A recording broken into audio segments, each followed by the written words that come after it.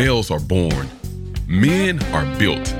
This is the Great Man Podcast, where we want you to build great men as you allow other men to build you. Join New York Times best-selling author Stephen Mansfield, along with seasoned leaders of men, as we bring a wide range of experience and expertise to help you become the great man you are designed to be. Boom, boom, boom, boom. Welcome to the Great Man Podcast. And every other week, we switch spots with Stephen Mansfield. Stephen Mansfield will come on and he'll do the talk.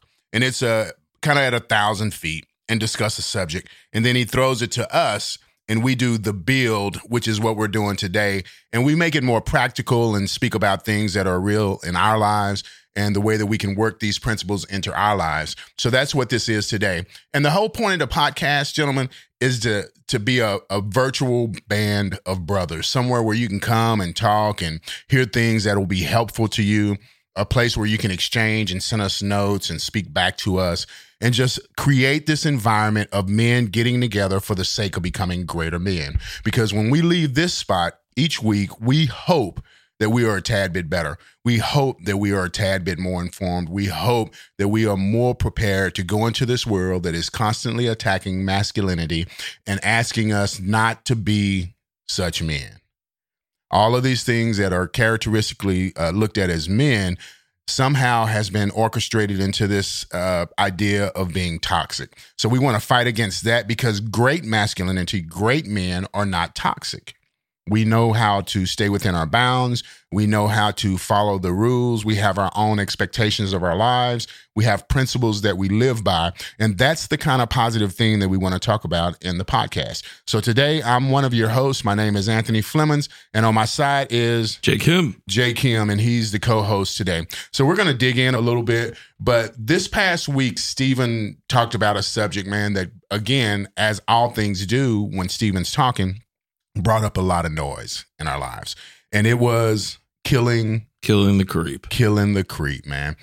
I love catchy phrases. And in previous podcasts and things, I'm always thinking of a way to make you go, what is that? And immediately when I heard the name of this podcast, I'm like, killing the creep. What did you think about, J. Kim? Just not having listened to it, when you read the title, did you think of anything? Yeah, I mean, I did not think of what the topic was, but it did pique my interest. Like, my wife was like, "What is that about?" She saw the title. She's like, "What is that about?" Yeah. And when I told her, she's like, "Oh, yeah, this is a topic for men." Yeah, man. So it's easy in the context that Stephen is speaking, is have all these little bitty. I guess the Bible said the small foxes kill the vine. The small foxes ruin the vine. And it's easy to allow a bunch of small foxes or a bunch of small things to come your way, and you just say, okay, have your way. Have your way with this cocktail, go from 1 to 2, have your way with this. You know, just these different things that come toward us. But I thought it was very thoughtful, J. Kim, that Stephen was careful to say that most of these things are very wholesome or very normal or not morally apprehensive. Yeah, a lot of times it seems innocuous. Yeah. But it leads us down that path towards something less so. And if you don't recognize like what's causing that, like what are the creeps for your life? Yeah. You know, like if you don't recognize that, you think, oh, this is something good, because it is. Yeah. It all starts good. A lot of it starts good. A lot of it starts good, but it slowly takes you to the point where you're compromising on something that you didn't think you would compromise on. Yeah. And as Stephen began to talk, man, he started to go a little bit deeper and explain to us what he was talking about these things creeping in. And he gave this example of having a friend and, you know, would have a glass of wine. Used to not drink and have a glass of wine with dinner. And it progressed on until he became full-blown alcoholic, bottles around the house, and impacted his life and kind of destroyed what he had going on. Now, and he mentioned in the podcast that that's an extreme example, but we're all living out these moments in our lives right now, and we're at some phase along that spectrum of addiction, some phase. Yeah, it also is this thing that we don't approach the pleasures in life that with the mentality that they're going to diminish every time you do it. So we're just pursuing the same good feeling. We're pursuing whatever it's medicating something like pain, or if it's just straight up, I'm just pursuing pleasure. And I want to taste this again. I want to feel this way again. Not having in mind that it's going to diminish every time you do it. I think because we don't have that mentality, we fall into this trap of like more and more and more and more until we're addicted to something that we didn't think we'd be addicted to. Yeah, it's really a sad proposition for me to really think through what Stephen is proposing. I don't know that I'm 100% on board with it across the board, but he's smarter than me, so I'm going to have to trust him on it. But just the idea that something that I do or absorb or whatever, and I enjoy it, like it's in my DNA, the next time I perceive it, hear it, or enjoy it, it's going to be just a little bit less. Now, I don't know that I buy that across the board, man. Just that all pleasures are diminishing. But here's Stephen Mansfield, man. He's quoting all these doctors and these studies, man, that I believe that he's making up, man, to make his point. But we can make him some studies too. Yeah. So he's creating this air of information around us. But just the thought of that is a little bit disappointing to me, to know that no matter what it is, the first time that I take pleasure in it is like the ultimate reaction to it. Like it's just the ultimate experience that I will ever have with that thing. Do you buy it, Jay? I think it's a brain thing. I think Stephen mentioned like there are some people it's just, either through epigenetics or through their past or whatever, it becomes they're more inclined to be addicted to something. You know what I mean? And there are certain things that we all face that we go like, I can have one of those and be fine for a year. Yeah. And to others, that's the thing that is a slippery slope. So for us, it's like, I have a drink every now and then, but it's not a problem. I don't do it alone. I don't do it socially. I'd say like I have a drink like maybe, when you're with me. Yeah, with you. I'm the bad influence when you're with me. But I have a drink like maybe like twice a week. And that's fine for me. Yeah. But it is also like, if you know yourself, even the things that you don't have trouble with, you might want to guard in case, like, because that guy didn't know he had a family history of alcoholism. Right. All things in moderation. Yeah. And so I think there is that mentality does come from like, well, I can have this. I can have a steak and like enjoy it, and I'm good for a while. You know what I mean? And I'm not gonna like need a steak tomorrow or two steaks tomorrow. But we think about that and we go like, that brings me tons of pleasure. Yeah. So I guess this thing that brings me pleasure, I can handle it. Realistically, man, since we're on the subject of food, and we'll talk about several vices and several ways that we can fall into this creep syndrome and allow the creep in. But, here the last 10 years, I've been thoughtful. I haven't been obedient to those thoughts all the time, but I've been thoughtful about the things that I eat.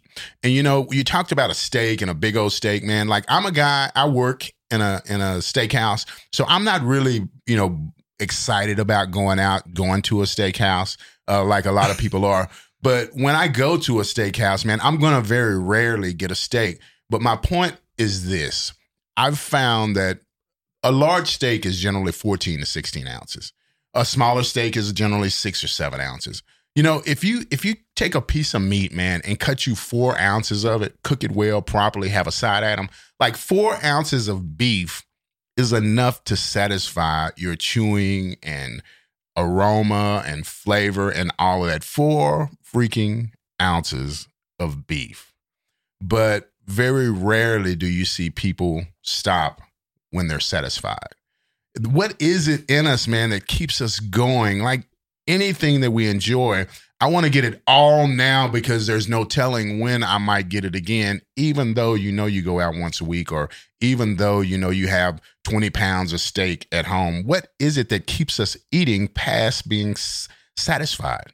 It's kind of like what you were talking about like that scarcity mentality. Like we think like, oh, I'm never going to have this again. I gotta enjoy it while I have it. Right. This pleasure I don't get to experience all the time. So you might as well. YOLO. I don't know. Like it's kind of like human nature to consume something and even though it's beyond what satisfies. Yeah. And does that go back to the times when in the new age or in the young age of civilization and being human, man, that there were things that were very enjoyable that we wouldn't see that often. It's not that often that I see a dove that I can kill a dove and have a dove. So if I see a flock of doves, I'm going to kill them all and cook them all. And we're just going to spaz out and eat until we can't eat anymore. Or we don't often see an elk. Let's kill the elk, cook the elk, eat as much as we can until we pass out.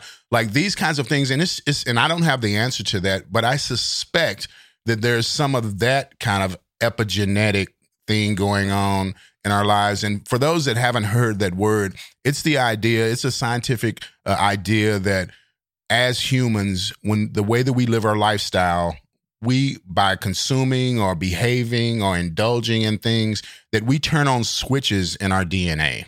And once those switches are turned on, it's turned on in us, and we can pass it down to our offspring and people, the kids that we have. Generation to generation. Yeah, from generation to generation. And then when your child is born, those same switches within his DNA, those same proclivities within his DNA are actually turned on. And he is more inclined to chase after these things than, say, his neighbor next door. And then when he has kids, if he doesn't address it, that switch remains on. But the good thing about all of that is it works both ways. Yeah. We can turn switches on. You turn them off. And you can turn switches off. So we have to think about that. And I was thinking about, even what Stephen said is that in this society, we're passing this thing down, creating more of these broken people by this epigenetic process, or by even just the idea of people catching more than what you've taught them. So if our kids are looking at us and they see that we do X, they go, well, that's what daddies do. Also, the quality.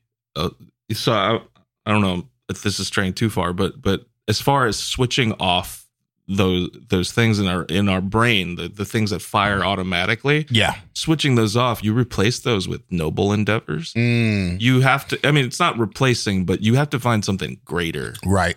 Or else you're just replacing an addiction with another addiction. But like the thing is a lot of times the things that addict us are manufactured and designed to addict us. Oh yeah.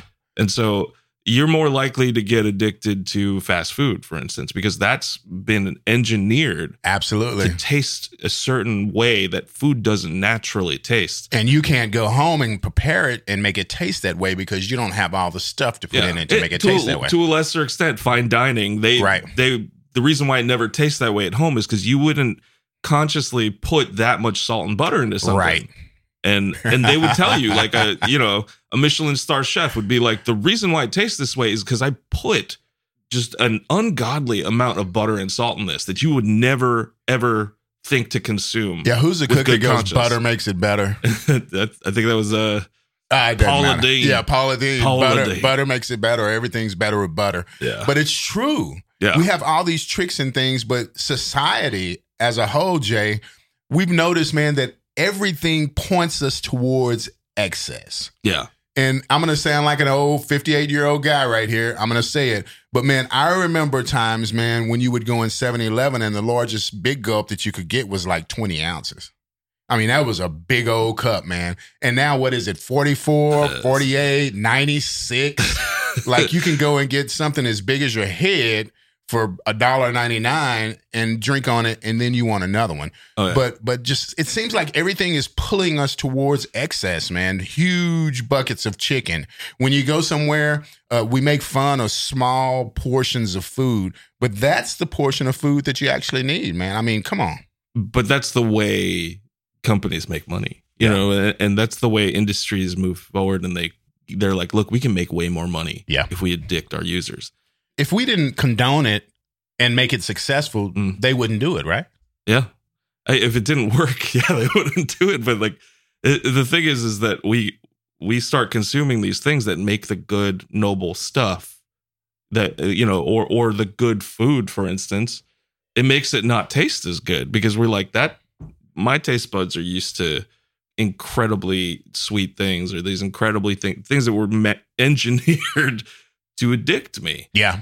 And so I think it's also the level of what you're doing. Like if you're doing something really noble, you know, it involves some pain. It's pleasurable in the end because it's a worthwhile endeavor. Yeah. And you gain that pleasure from achieving something, you know, like whether it is, you know, raising a family or if it is going out and serving your community.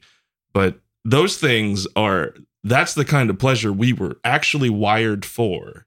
But these things that creep up are things that just are unnatural. We weren't meant to consume this food. We weren't meant to consume this highly concentrated sexual imagery. We weren't meant to consume, you know, the alcohol in this level or whatever. And the thing is that marketing, society, everything, they're trying to be like, have more, have more, have more. Yeah. You know, make us more money. It's fine. You could do it. Speaking of advertising and corporate companies, you were telling me about this study, and in my head, man, like you're the ultimate nerd, man. You have information like that you shouldn't have, in my opinion. And some of it's very, you know, niche, and some of it's mainstream. But you're a well-rounded, informed kind of guy. But you were talking to me about a national, we'll say it this way, a national coffee brand. And there came out some information about this company. Well, the U.S. government forced them to disclose the fact that they add caffeine to addict users. And the level of caffeine they were adding. And what happened? Their sales skyrocketed. Now, that's to me, man, that's very unusual. Come on. I mean, for me, the reason why I remember is because I remember when that news was released, it was national news. And the first thought in my head is like, I'm going to get that now. That's what I'm going to drink every day. I'm going to get a Gold Star membership, man. I'm going to have as much of this. And like, you ask anybody who loves coffee and the flavor of coffee, that brand is not it. It's not it, good, man. You know what I mean? Like, and that's the one everyone goes to. And we're not allowed to say it. No, I wouldn't say it, man. I mean, you can say it, but I wouldn't personally say it. But you know what's odd about that too? So I find out that there's more caffeine to the ounce coming out of this particular shop.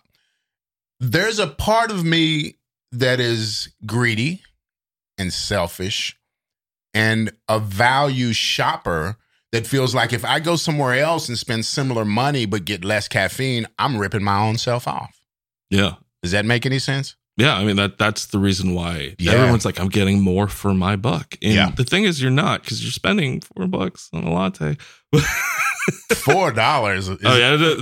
That back then. Yeah. Back then when this news came out, that's how much a latte cost. Yeah.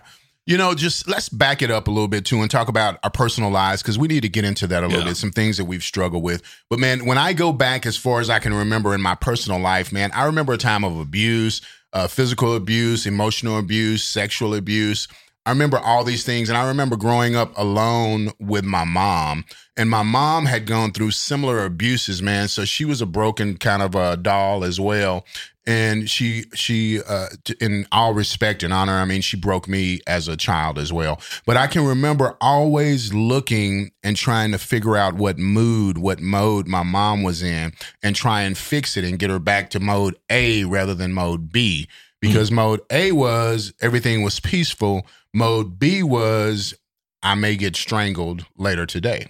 And so I remember growing up as a child and all of these pleasures, they're not always what we think they are. Like we think of pleasure, we think of, you know, sex or sugar, food, all these kinds of things. But sometimes, and I'm floating this idea in front of you, Jay, you know, sometimes is a pleasure something as simple as feeling safe, feeling as though your life is not in danger. Yeah. Feeling that you are not going to be abused in this moment, feeling that you're trying to create this space where you're not going to get beat in this moment. And I can remember as a child being quote unquote, possibly addicted to this idea of fixing the people around me, their attitude, and getting them back to mode A rather than mode B, because mode B meant I didn't feel safe. And that followed me for a lot of years into friendships, into relationships. Yeah. It followed me into my marriage, man, until this is the honest truth within my marriage, man, that probably 10 or 12 years ago, my wife was upset about something and I was just fixated on figuring out what it was and to fix it rather than let her have her moment to be upset. And I'm like, why am I so, adamant about this getting fixed right now? Why does it need to be discussed right now? And I realized, man, that because she was in mode B, in my opinion, it made me feel unsafe. Yeah. Therefore, the possibility of abuse or all these things were still bubbling up in a little boy's head in a grown man's body. And so the whole idea of that, man, just some of these things that we call pleasures may not be characteristic pleasures that people see in their lives. Yeah, I mean, I think upbringing and nurture has a lot to do with it as well as, your past generations and whatnot. But that too, the pain that we're medicating leads to other addictions as well. But I never really thought of that. Like the experiences that we have and the way we deal and cope with it can become in itself a pleasure. And you can get addicted to creating this thing. Also, the importance of that, though, because I always look at the what happens in result to it. You know what I mean? What happened in result to this feeling is I got addicted to, something or whatever. And I always deal with the addiction, but I don't deal with the core problem. Right. And I think that what you're bringing up is something that's valuable for a man. It's not only identifying what your creep is, but why it's happening. Mm-hmm. And the core of why it's happening, you have that wisdom that this is because my mom, this is because of this experience. Took me 30 years to come, 22 years to come to that. Yeah, but that is sort of what brought me down this entire thing of being a man is when I first went through Conquer, and we went through it, and the whole thing is you're trying to figure out where those lies are embedded in your life. Right. And you got to go back to your worst memories. And I realized I couldn't remember any of them because I had so blocked them off that they were so compartmentalized. So I decided to go on this therapy journey and find out. And I wanted to lead other men. And that's what started me down the whole manhood thing, ministering to guys. It was just that of realizing that I had to identify what was the core cause of these things. And the fact that I couldn't unlock them is the only reason I went into therapy. Yeah. Because I was like, I need to realize what's the core cause of these addictions. What's the core cause of this thing? And but also I remember growing up, I wasn't allowed to have candy or TV or fast food. Shut up. And so anytime I had it, you anytime I went over anyone's house with cable, you're like Cookie Monster. They hated me because I was gone. I was just watching TV the whole time.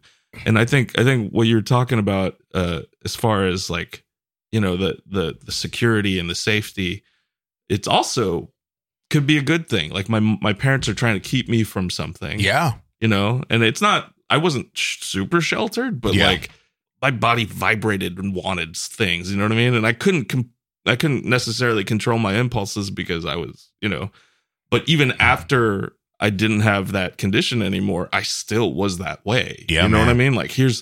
I'm finally living on my own. Oh, I'm going to watch whatever I want. Oh, bro, all day. I'm going to be just in my room, and just watching whatever I want. And you kind of get into that thing where you have scarcity and stuff like that. And here's what I want to pick some things out of what you said, but you talked about any place, and we need to really listen to this. Any place where a wound occurs,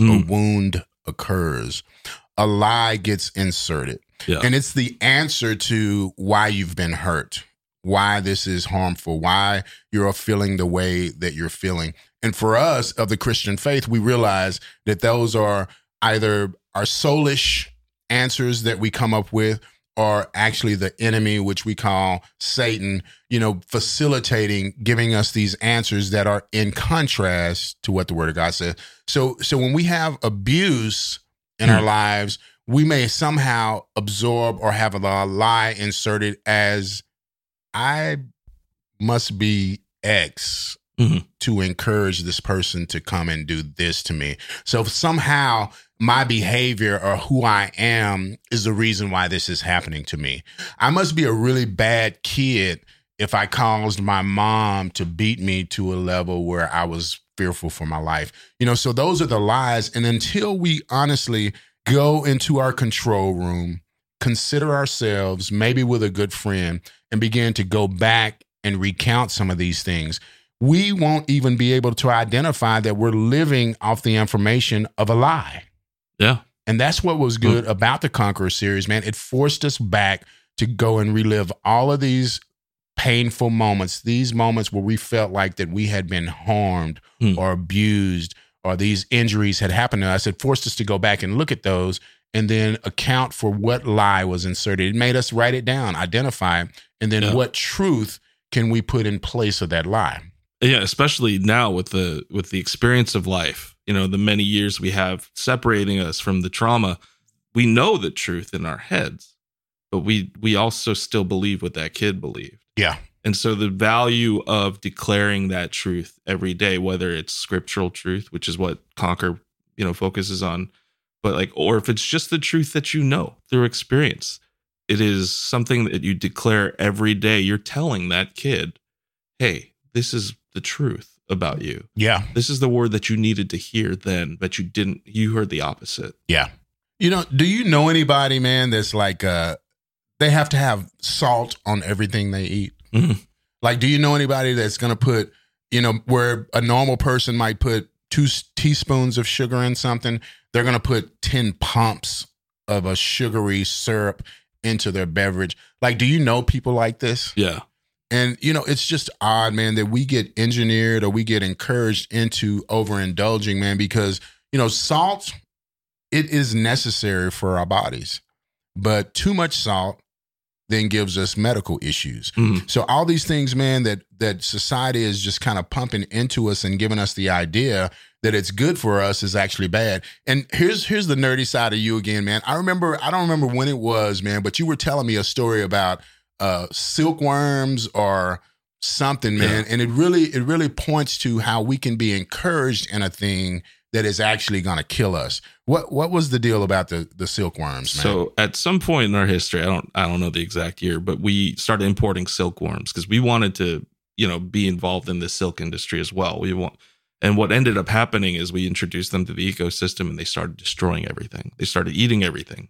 And so they had to figure out a way to eradicate the silkworms now. And what they ended up coming with is they formulated a highly concentrated version of the female pheromone of that species, and they just released it into the wild. And now all of these silkworms, or I don't know, are they silkworms? There were some kind of insect. They were all pursuing that highly concentrated pheromone, and they were ignoring the actual females, and they just died out. Yeah. Because they could never, and that's sort of what addiction does. Is right. We start getting addicted to something that makes the natural, good, noble things in our lives taste bad, or not, or be completely unappealing. Yeah. Because this has been engineered. If the natural version is on 1, this is engineered to be 101. So our bodies are going to go towards a thing that is more potent. So in this species, they would walk past 10 women to search out this synthetic pheromone. Yeah, they were not mating at all. And they stopped mating. And just that, think about that within the context of relationships and marriages. And we talked about this a little bit when we talked about the studies of these men abdicating their responsibility and their activity in society, going in as a recluse, playing games, and concentrating on porn rather than pursuing real live women and relationships. And we've also talked about men being so involved in porn and synthetic types of stimulation that when they are with an actual woman, they can't even produce, man.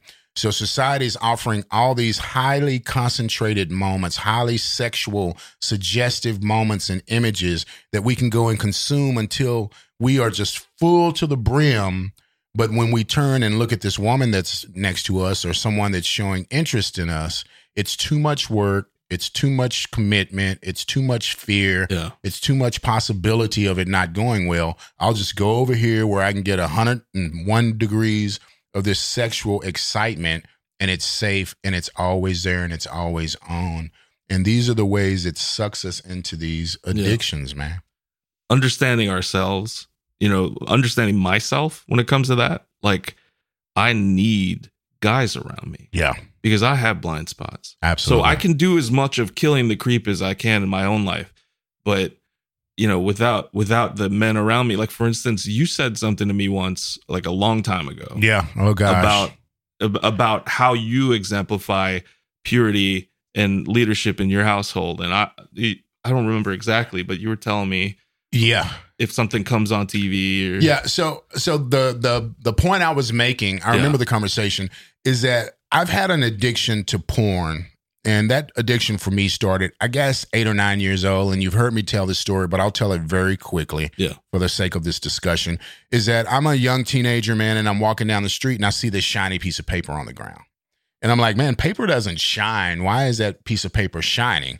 I go pick it up. And there's this woman, man, and she's in all of her glory in a position, man, that I've never seen anyone in, showing me stuff that I've never seen. And immediately, man, I am attracted to it.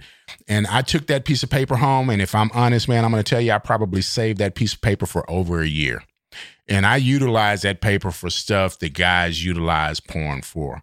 And that was the beginning of my addiction, man. I didn't even realize what it was, but that's how I became addicted to porn.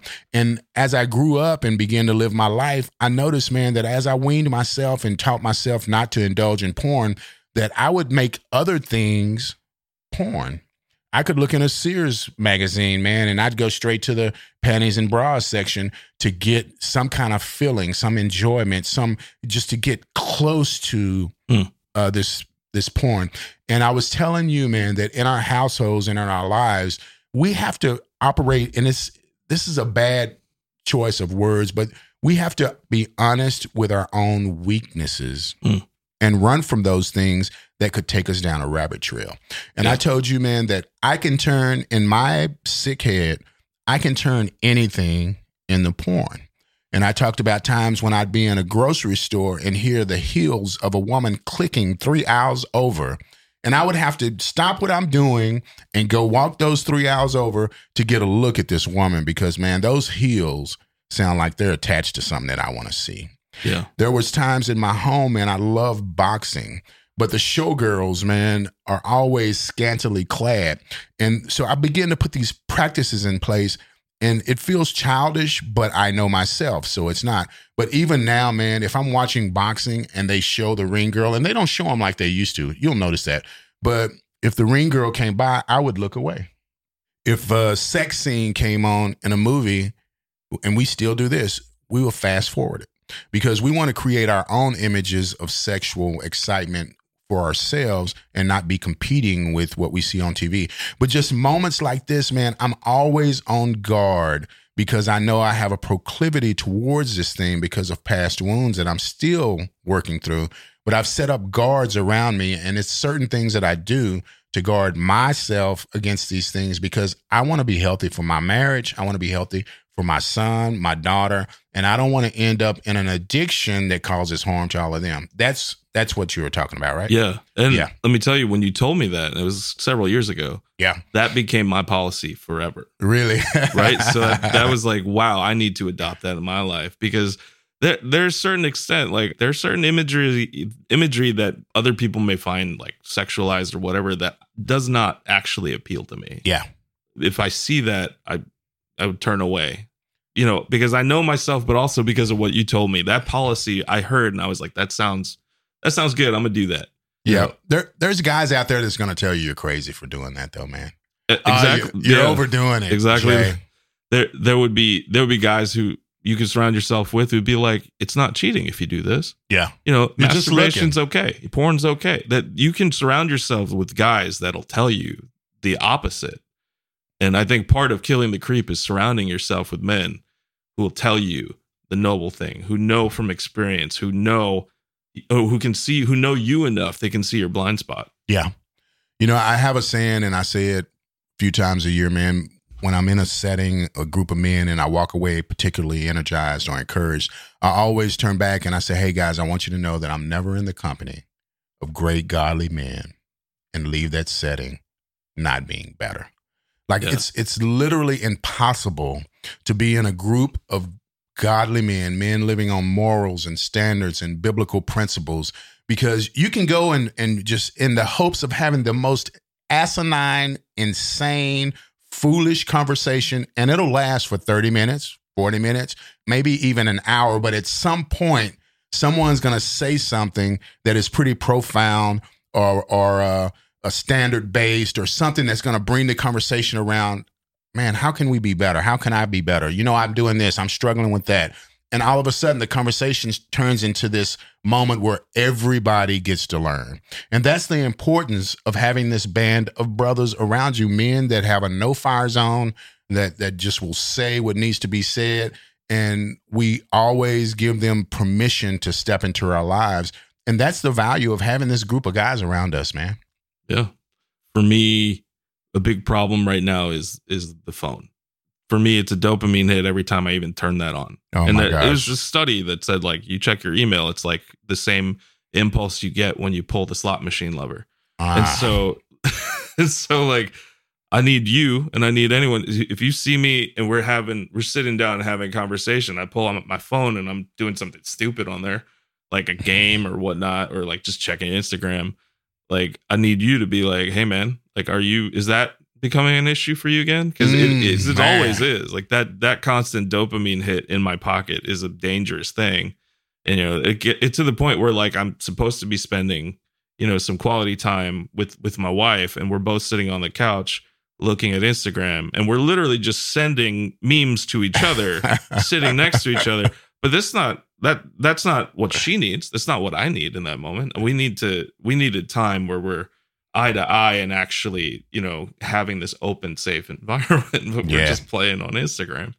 Yeah, man, we can destroy ourselves and destroy our lives and really neglect a lot of things that are important to us, chasing after our own vices, chasing after our own satisfaction, after the things that we find pleasure in. And that's the warning here in this episode, that we need to always be taking account of those things that we find joy in, that we find pleasure in. Not that they're wrong, but to check them up once a quarter. Yeah. Am I spending too much time, energy, or money on food? Am I spending too much time, energy, or money on booze? What can I do to curb those things? Am I spending too much time, money, or energy on sex? Am I spending, and just monitor these things, ask ourselves these kind of questions, man, because ultimately we're going to come across one that goes, man, I used to rarely do that. And now it seems like I'm chasing down moments to do it. And again, it doesn't have to be a morally wrong thing, but am I beginning to push past an occasional pleasure into, man, I got to have this. I got to have this. Yeah. And I also, like, as far as having guys around you, but also self-evaluation is important as well. So it's not either or, it's both. And in that sense, it's what Stephen said. He said, take a look at what is creeping into your soul. Yeah. You know, and having that moment of self-evaluation, not only looking at, I think a very good practical way is be like, am I spending too much money on this? You know, for sure. But it's also evaluating your life and looking at the creeps that are coming in and stealing from you. Because literally, I'm telling you, this phone has stole a lot from me. You know the story about the game I was addicted to for a while back. Just real quick, man. We don't have a bunch of time. Just talk about how you indulged in that game and what it cost you, man. I don't even know how it started. It was just like a mobile ad, and I decided to try it out. And it was this game called Mobile Strike, and it was literally pay to win.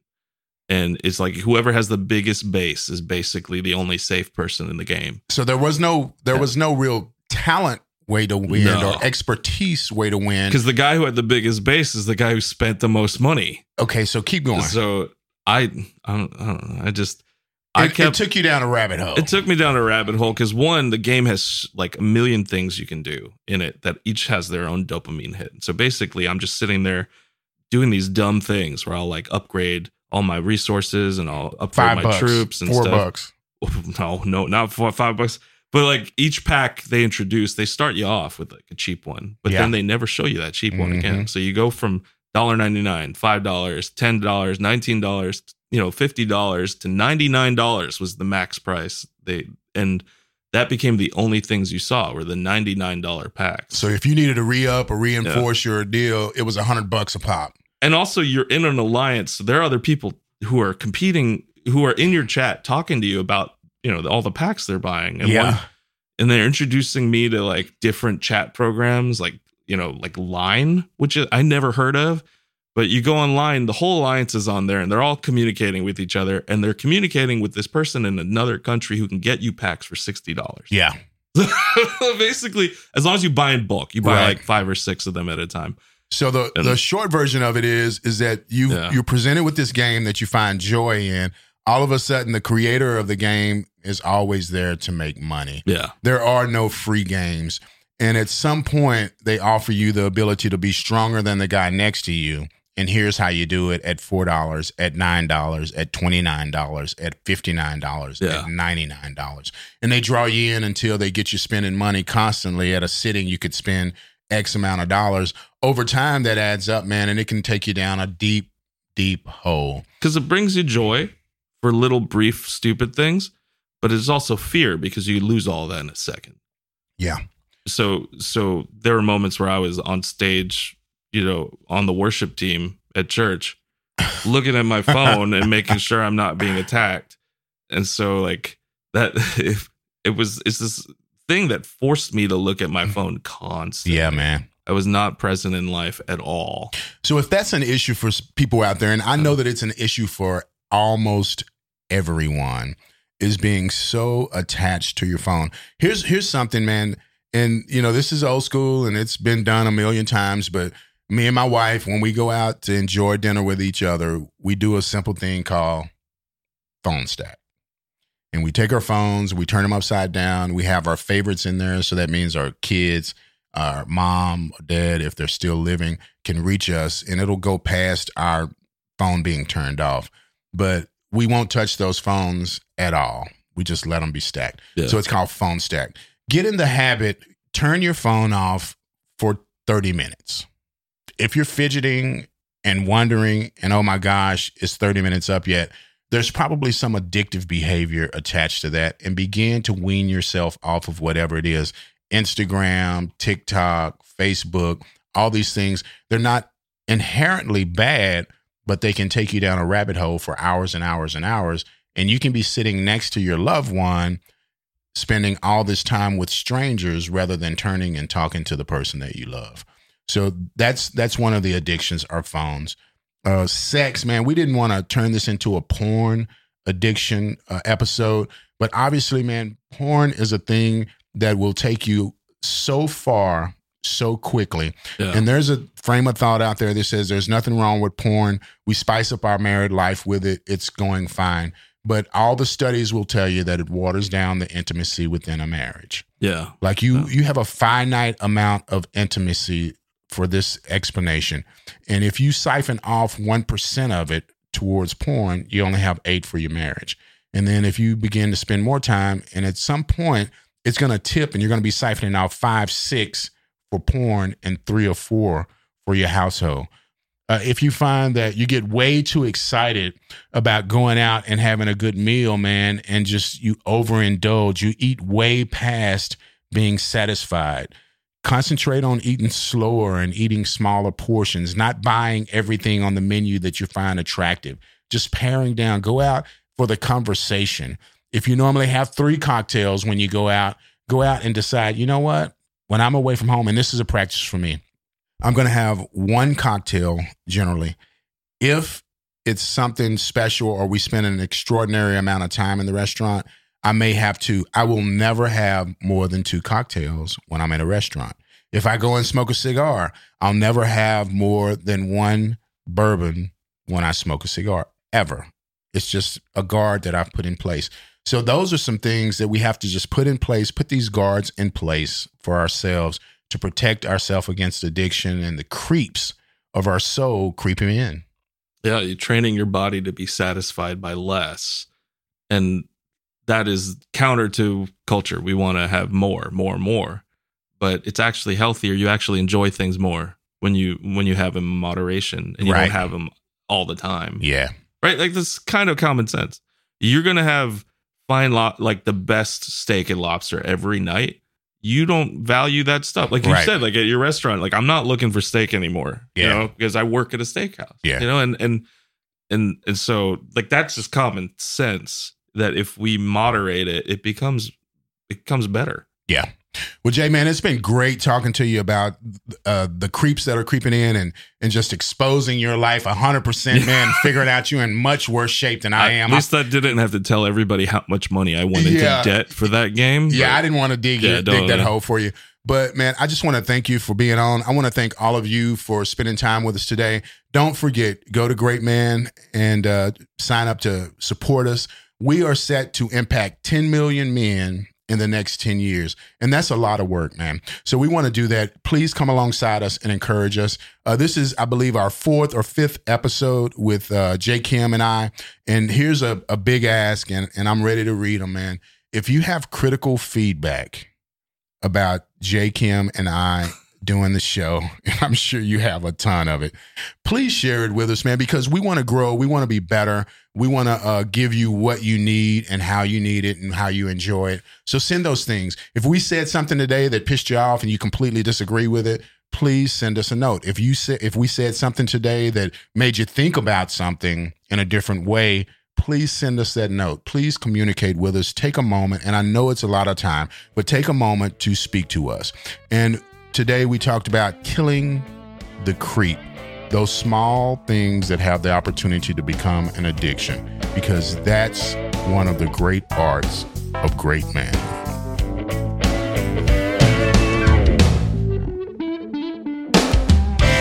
To join the Great Man community or to book Stephen to speak at your men's event, go to greatman.tv. There, you'll also find incredible resources to help you become the great man you are made to be. The Great Man Podcast is a Wise Company production.